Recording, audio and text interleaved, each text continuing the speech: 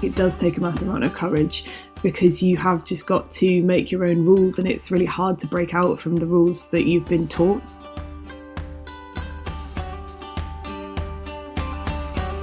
Hey guys and gals and non-binary pals, this is Courage and Spice, the podcast for humans with self-doubt, hosted by me, Sass Petherick. I'm a coach and supervisor, and I'm a little bit obsessed with how we heal the root causes of our self-doubt. On the podcast, you can expect interviews with delightful humans and evidence-based resources and original coaching tools. So if self-doubt is holding you back, then Courage and Space was made especially for you with so much love. I'm so glad you're here. Everyone, Ellie from Enthusiast & Co. is here. Ellie is a writer. She publishes Voracious magazine. She has an Ace online shop. She is an enthusiast expert, literally. She's just graduated with a master's degree in enthusiasm. I didn't even know you could do that. But I took one look at Ellie wearing red pajamas with a feather trim under her graduate gown and thought, okay, we need to be friends. Ellie, I'm so excited to talk to you. Welcome. Thank you so much for having me. I would like to let the listeners know, to pull back the veil of recording, I am not in red feathers today, so apologies everyone, but just preserve that image of me in your mind, okay? Oh, I love it so much. So tell me about you and enthusiasm. What's the deal? Why spend a master's degree studying it? Oh, because I love it. Yeah, so I am originally a copywriter, and I actually started out in the wedding industry. So I have another copywriting business, and that's what I set that up kind of in the fallow period between, in your third year of uni when you finished your exams, but you haven't yet graduated. And so you're like, oh, this is the last hurrah. So whilst everyone else was getting their jollies, I was setting up a business. And I just got lots of lovely support, of course, but I also got quite a few people saying, isn't it weird that you're so obsessed with weddings when you're only 21? And I was like, well, I don't think it's really weird, really. I love love and et cetera, et cetera. I got a fair few people saying, do you think it's because your parents are divorced? And I was like, yes, probably, but now's not the time to go into that. And so it got me thinking really about why everyone else thought it was so strange and why I hadn't even stopped to consider how it might be perceived as strange, considering that for my entire life I've been worried about nothing more than what other people think of me. And so it got me reflecting on my relationship with enthusiasm, how it's always been a guiding force in my life. And then I was looking around for people like me, and I knew they were out there, but I couldn't really find somewhere that was talking to us. And so the enthusiast kind of naturally spawned from that. I sewed a t-shirt for one of my brand shoots that said enthusiast, and then people asked if I could sell it, and then it kind of all spiraled from there, really. Amazing. So I need to just pause and ask, of course you've seen Muriel's Wedding? Yes. Do you know, me and one of my besties watched it recently. She's Australian, I'm in New Zealand, and we watched it and we were terrified that it was going to be really shit. And it's not. It still holds up. I love it when that happens, when you go into it like, oh right, okay, I'm prepared to lose my love for this, and then it still holds up and you're like, oh thank God for that. It was so good. I highly recommend Muriel's Wedding. Go watch it. Think of Ellie. Okay, so one of the reasons I wanted to talk to you about enthusiasm is I spent last year exploring my relationship with disappointment, because I realized that the risk of being disappointed was holding me back from quite a lot. Like, it was part of my self-doubt. I think it's probably why I used to drink. And what I've noticed since I've got much more of a handle on it is how much more joy and energy and enthusiasm I have for life. Like, I'm letting myself care deeply about a lot of things. And honestly, I've got a bit of a problem with it, because I feel like I just feel so much more, like my heart's been blown open. Like, I cry all the time, and it's the ugly cry. So I feel like enthusiasm's kind of opened this doorway into living more fully, that I got there through making some peace with disappointment. Think about just how much of my life I've spent trying to not be disappointed, but how much that's held me back from joy. comments? I am sort of, my mind is still reeling from you saying that your word of the year last year was disappointment, because I just think that's so brave to face that head on, because as you were saying why you chosen that and how, you know, you felt like a lot of your decisions had been held back by your fear of being disappointed or disappointing, I was like, yep, relatable. And then I was like, okay, sure, but I'm not going to make my word of the year disappointment. Like, big up you. So just let's give you your flowers. Thank you very much. But yes, I think that is the downside to, not the downside to enthusiasm, but that is the risk you run with enthusiasm, is that you do end up feeling things so deeply. And it's something I kind of coined as a term, is I'd rather be pathetic than apathetic. I think we often in this society, you know, demean people for caring too much. And there are all sorts of ways that we maybe do, or we could steel ourselves more, but generally I think it's a risk worth taking, is that because you see everything in Technicolor, and I think that's a really lovely thing. But yeah, the flip side of that is that everything affects you at all times, and you're just like, oh my God. Well, and I was thinking of you leading up to this conversation and thinking, you must feel like this all the time. Yeah. Because you're so open. Yeah, and even with like, just for example, and this isn't necessarily a feelings thing, but I stopped reading for ages, just kind of fell out of love with it, and then started back in 2021.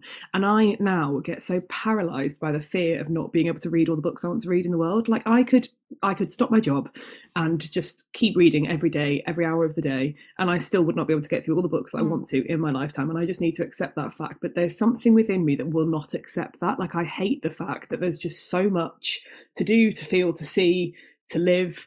And I still haven't made peace with the fact that that's not always going to be within my, you know, I'm not going to be able to contain it. I share that fear. Do you know, it's reminding me, weird fact, at the beginning of the pandemic, where we didn't really quite know how this was going to go on, I had this reoccurring dream that my new job was to go and collect up all the unfinished books from the people that had passed away. And it just left me like, it just opened me to such a huge level of grief. Like I honestly would wake up like kind of sobbing, like, oh, he didn't finish the Lion, the Witch and the Wardrobe. I'm not surprised. That's quite an intense dream, I would say. Yeah, my dreams tend to be a bit specific. And I think that's the thing, isn't it? When you open yourself up to enthusiasm, which for me is very closely tied to joy, there is this thing of, there is a risk of disappointment. Like, there is that risk. There is the thing that when we're very much open to the emotions that feel quite intensely positive, that it's always going to be fleeting for a start, but also that somehow it shows us the flip side. There's a shadow to all of it. Yeah, and I think it is a very vulnerable thing, and that's something I don't take lightly when I'm talking about it, because I think on the surface of it, I think enthusiasm can seem quite surface level, quite like toxic positivity. You know, we're all on Instagram, we all know the kind of like love and good vibes, you know, love and light vibes that pervade. And I think on the surface, a lot of people think enthusiasm could be like that, but I actually think it's so deep rooted and connected that, yes, as you say, there is a complete shadow side to it, and it does require vulnerability, which can require a lot. But as I say, I do think the payoff is worth it. But yeah, it does make it quite an intense experience sometimes. Yeah.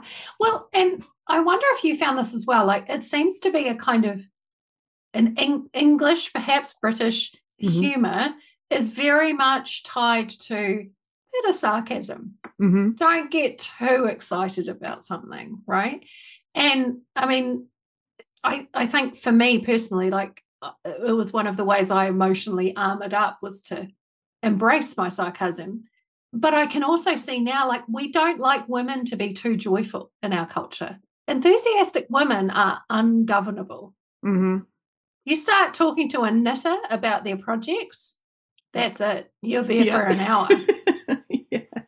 And I do think we're at I'm like, British women, I think, are in a real middle of the Venn diagram of, like, as women, we're not allowed to be enthusiastic about what we want to be. And that's what my dissertation was on for my MA, was on how fangirls are treated and how they're demonised in a way that football fans, for example, simply aren't. And so I think women have it really hard. I think British people particularly, we don't like to show that we care too much. We've got very kind of stoic, as you say, sarcastic element. I think as creatives as well, it's very hard to, in the world, be be seen to be enthusiastic because especially if you put your all into it, if you're making it your job or whatever, the risks are huge.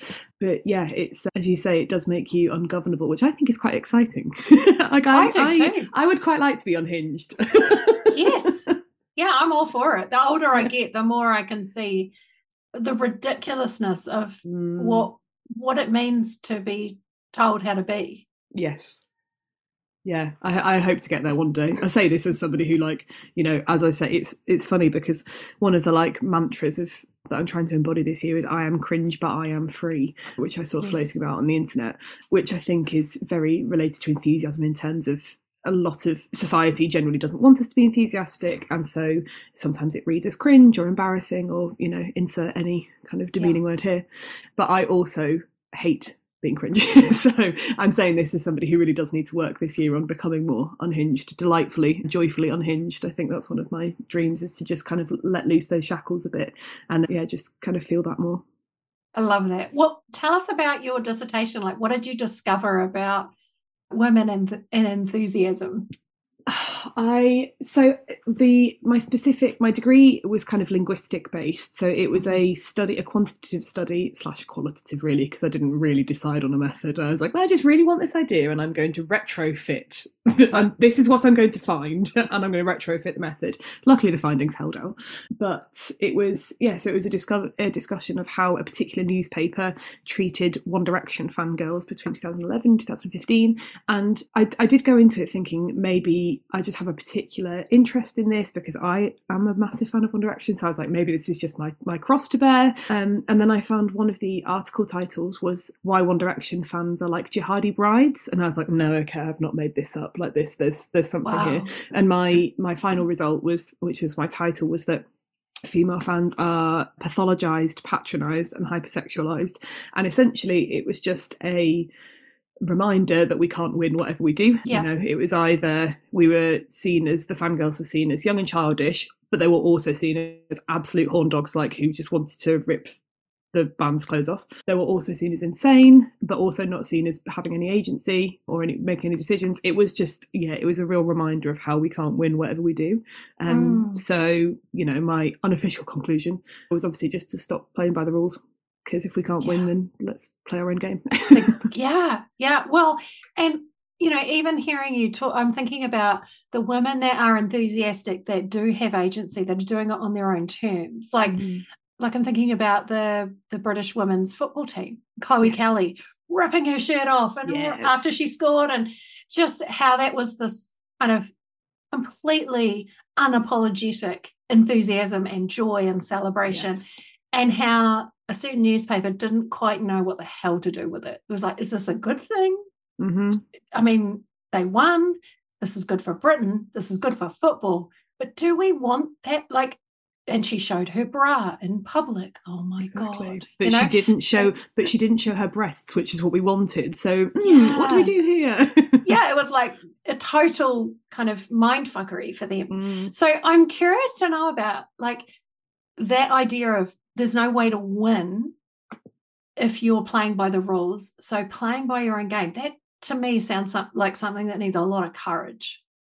Yes, definitely. And I do think it does, comes with a massive amount of privilege. I think it does take a massive amount of courage, because you have just got to make your own rules, and it's really hard to break out from the rules that you've been taught, and also we all know that, as you so brilliantly say in all of your work, like your self-doubt is there to keep you safe. There's a reason it's there, and to kind of sometimes go against that can be terrifying. But I think it ultimately, my theory is anyway, that it will pay off, because you'll feel more connected to yourself and you'll feel more alive, hopefully, at the end of it, because you'll feel like you're finally doing what you want to do. And I think the secret to it is to find people that share your enthusiasms for your identities, for your passions, for the things that bring you joy. Like, do it in a crowd, because that's where you find your support and your sense of not being alone in it, that it normalizes your experience, and you get to play on and, soak up other people's enthusiasm too. Yeah, definitely. And even if they don't share your specific enthusiasms, so I talk about enthusiasm in two ways. I think you can have general enthusiasm, which is like a general get up and go, a joie de vivre, which is what I have, or you can have specific enthusiasm. So you can have, hobbies or pastimes or whatever. And I think even if you can't find somebody with your very specific enthusiasms, I think surrounding yourself, as you say, with a group of people who really understand the depth of your enthusiasm, the embodiment of how it feels, and really encourage you, to go and chase those things and to be there for you when things do happen. I think that's a great way to kind of armor yourself and go out in the world and do it. I completely agree. And that's what I've loved about setting up the business, is that I've found so many people who act as that. Hopefully I've helped other people, but realistically it's been great for me as well. And I guess on the flip side of that, and I see this a lot, particularly with creative people who I think tend to see the world slightly differently. Like they often will subvert and they have a different lens to see things. And that's the gift of creativity, right? But we sometimes get overwhelmed. We have either too many ideas about one thing or too many enthusiasms generally. Do you see this with folks and in your research? And I wonder what advice you might have for anyone listening who's like, that's totally me. Yes, I absolutely do. And I was actually reading a really interesting book called Wishcraft by Barbara Sher. Yes. And she has a bit in it. I love her. Yes, me too. And I have that she has a bit in there about how to, essentially, if you can't figure out like what it is you want to do. And I mean, hers is that book is aligned towards goals, isn't it? Not necessarily enthusiasm, but I thought it was a really helpful model.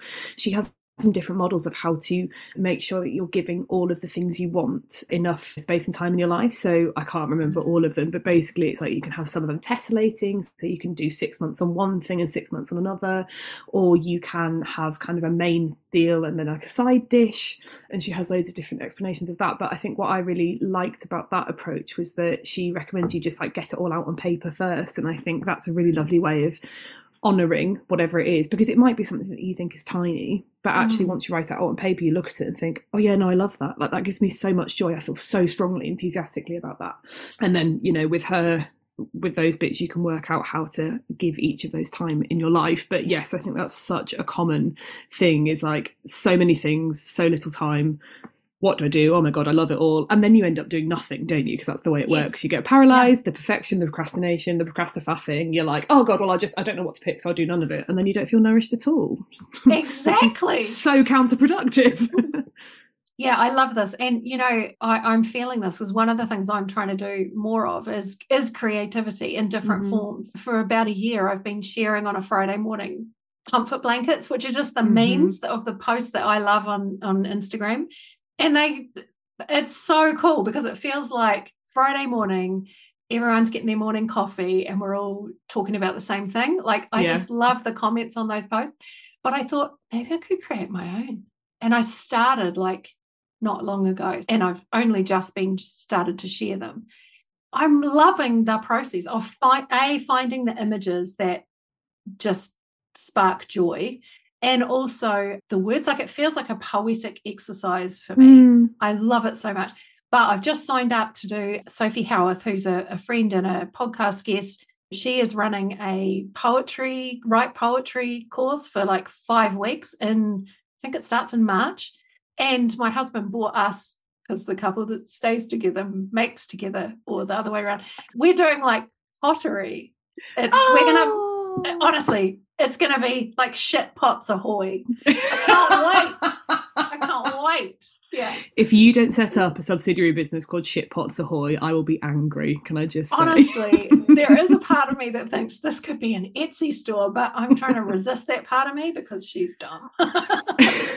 And that is another enthusiasm thing, is like, as soon, because I think that's also because of how we've been brought up, the kind of society we live in. As soon as we have a hobby, we immediately think, well, how can I monetize it? Maybe I could make this my thing. And I think that's something for ages. I really like, at the start of my enthusiasm journey, I really banged the drum of like, if you do what you love, you'll never work a day in your life. And now I really feel like I'm backtracking. Previous Ellie was, as you said about your Etsy lover, dumb. Previous Ellie was dumb, because I think there is absolutely no problem in doing a 9 to 5 that pays the bills, that just as long as it feels okay, and then coming home and doing hobbies just for you. So I take back my Etsy comment, but I do think Shitpots Ahoy is an excellent name. So I think maybe anyone somebody can take it. Yeah, totally. That's our gift to the world. Well, and it's that thing, isn't it? The commodification of creativity. I just feel like, oh, that kind of, it makes it a bit ick for me. I'm not into that. So yeah, our cupboards will be filled with Shitpots Ahoy, and my friends will get them as gifts.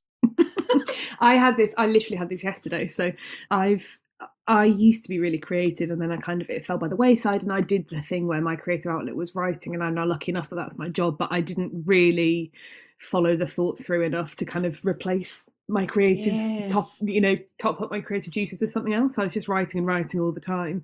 But I started a new co-working space a couple of weeks ago, and I lost my key card like 3 days in, and I was like, right, this is embarrassing, I can't do this again. So I decided to make a lanyard, but I thought I'd make a really cute little beaded one, and then I wore it, and my very nice friends were very complimentary, and they were like, oh, I would love one of those. And then I was like, oh, a little sideline hustle. And I was like, Ellie, no, we've done this cycle before. Just make them a nice beaded thing like a friendship bracelet, and then just move on. Like, don't make it your entire personality, which is what I do, or B, don't make it your entire business. Like, just calm down. So completely understand.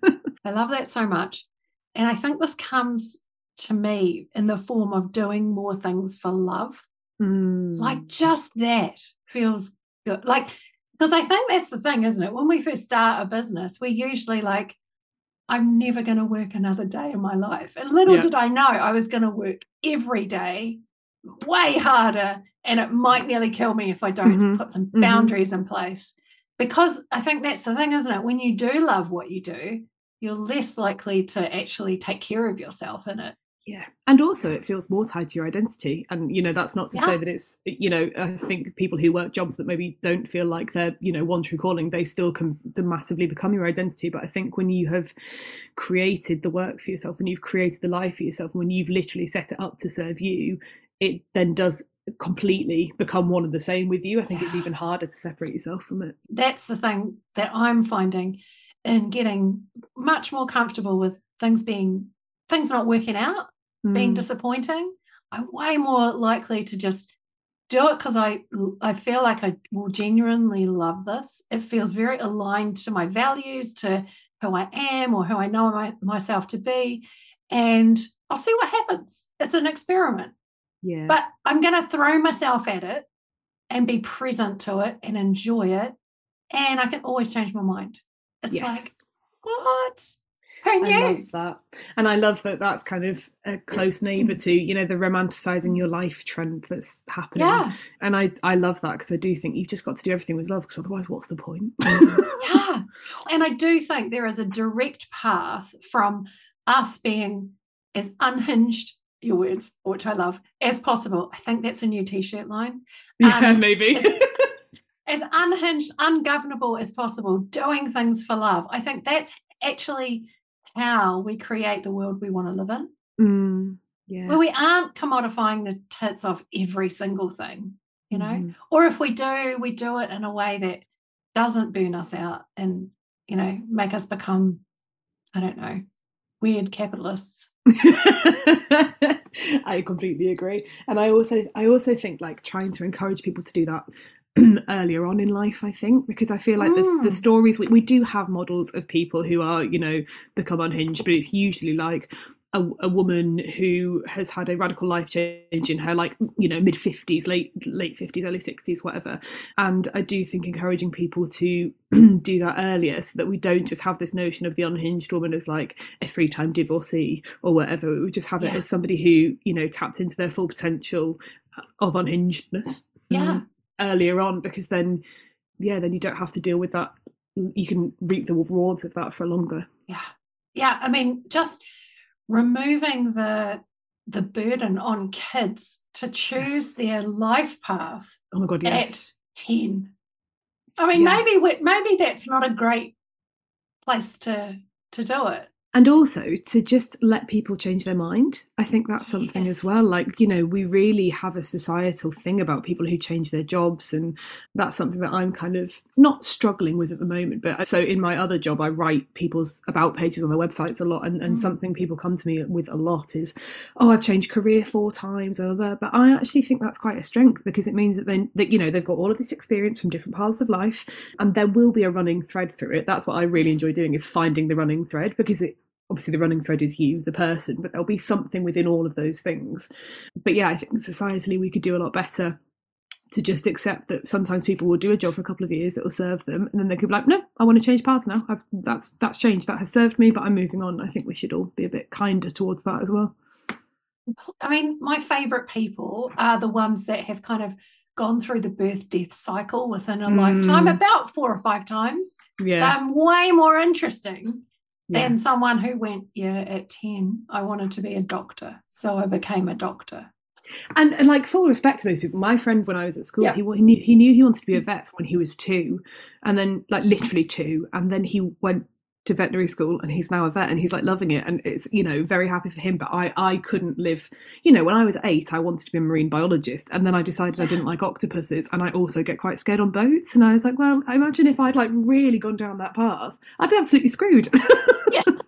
Like, they're quite a key part of marine biology, I would say, the sea. What was I thinking? Odds are you are going to come across octopi at some point, and I do not want to. Would have just been embarrassing. Whenever they come off my TikTok screen, I'm like, no, move. I just can't deal with them. But the things that we do have that ick for tell us so much about what we're not enthusiastic for as well. How many people do we know who go, I really want to do that, and you just know. You're like, do you though? Yeah, I agree. Yeah. And I also think I think that's something that I've seen in the past few years as well, is I think people are getting better at feeling like they can outsource that kind of thing, you know, because there will always be somebody who loves what you don't like to do. I, a couple of years ago, invested in like somebody to help me with my onboarding and my systems and stuff, and I could not believe there was somebody who not only didn't hate it but actively liked it enough that they would do other people's for them. And I was just like, this is insane. Like, why are you doing this? But obviously they loved it, and I think you just got to find the person who loves to do the bits that you don't want to do, and then release yourself and get on with the stuff you actually want to do. Okay, so now my brain is spinning because I need to outsource a romantic camping weekend with my husband. As in, you want somebody to plan it, or you want somebody to go on it? No, go on it. Okay. Yeah. I love not camping. Sure, I love the great indoors. Yes, fair enough.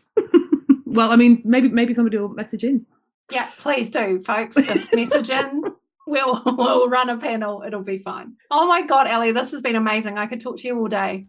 Oh, well, I mean, I'm glad you said that, because now that we are friends, your words, then I will not let you go. So okay, I'm happy about this. Cool. Good. Love that for us. Good. Do you like camping?